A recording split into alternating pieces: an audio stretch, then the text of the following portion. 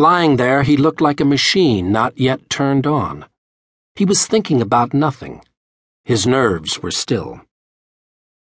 When the knock sounded at the door, he got up and walked over and switched on the light, because he knew most people thought it strange when somebody lay waiting in the dark. Then he opened the door. And there was a woman standing there, which he hadn't expected. She was tall and slender and self-possessed, with the face and figure of a fashion model, very remote and cool. She said, "Mr. Lynch?" That was the name he was using here, but he said, "You sure this is the room you want?" "May I come in?" "Maybe you want some other Lynch," he said. Her mouth showed impatience. "I really am from Billy Lebetard, Mr. Lynch," she said. "And it would be better if we didn't talk in the hall." He shook his head. "Try another name." "You mean Lemke?" "That's the one," he said, and stepped back from the doorway, motioning her into the room. She came in, still unruffled and self-possessed, saying, "Is all that caution really needed at this point?" He shut the door. "I didn't expect a woman," he said. "Oh? Why not?" "It's unprofessional." She smiled slightly, with one side of her mouth. "It doesn't sound like a very rewarding profession." Parker had no patience with pointless games. He shrugged and said, "What happens now?" "I drive you to the meeting." "What meeting?" She allowed herself to be surprised. "The meeting you're here for. Did you think you'd just do it without any plan at all?"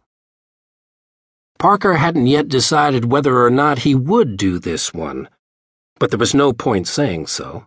She was just a chauffeur.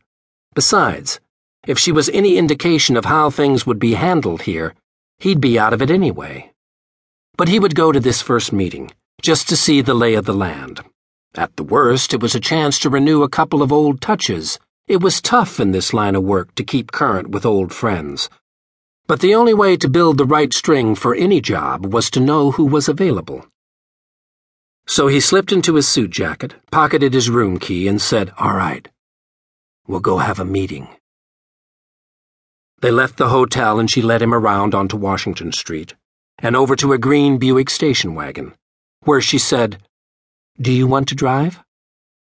"You know this town?"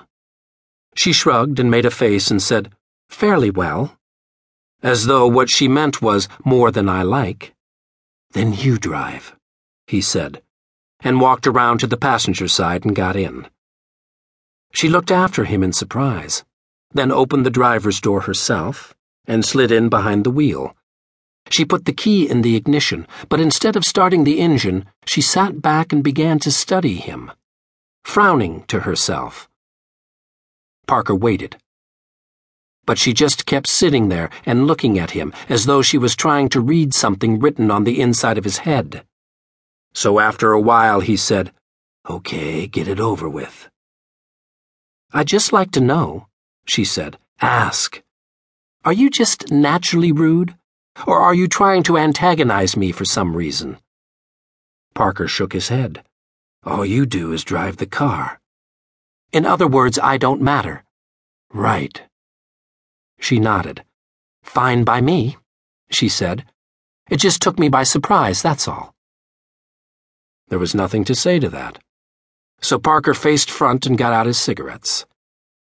He lit one for himself while she was starting the engine, and then sat back and watched Indianapolis slide by. It was a little after midnight of a Wednesday night, and the streets were deserted. They were also very wide and very brightly lit, so it was like driving through a recently abandoned city, except that here and there neon lights flashed in the windows of closed drugstores and supermarkets.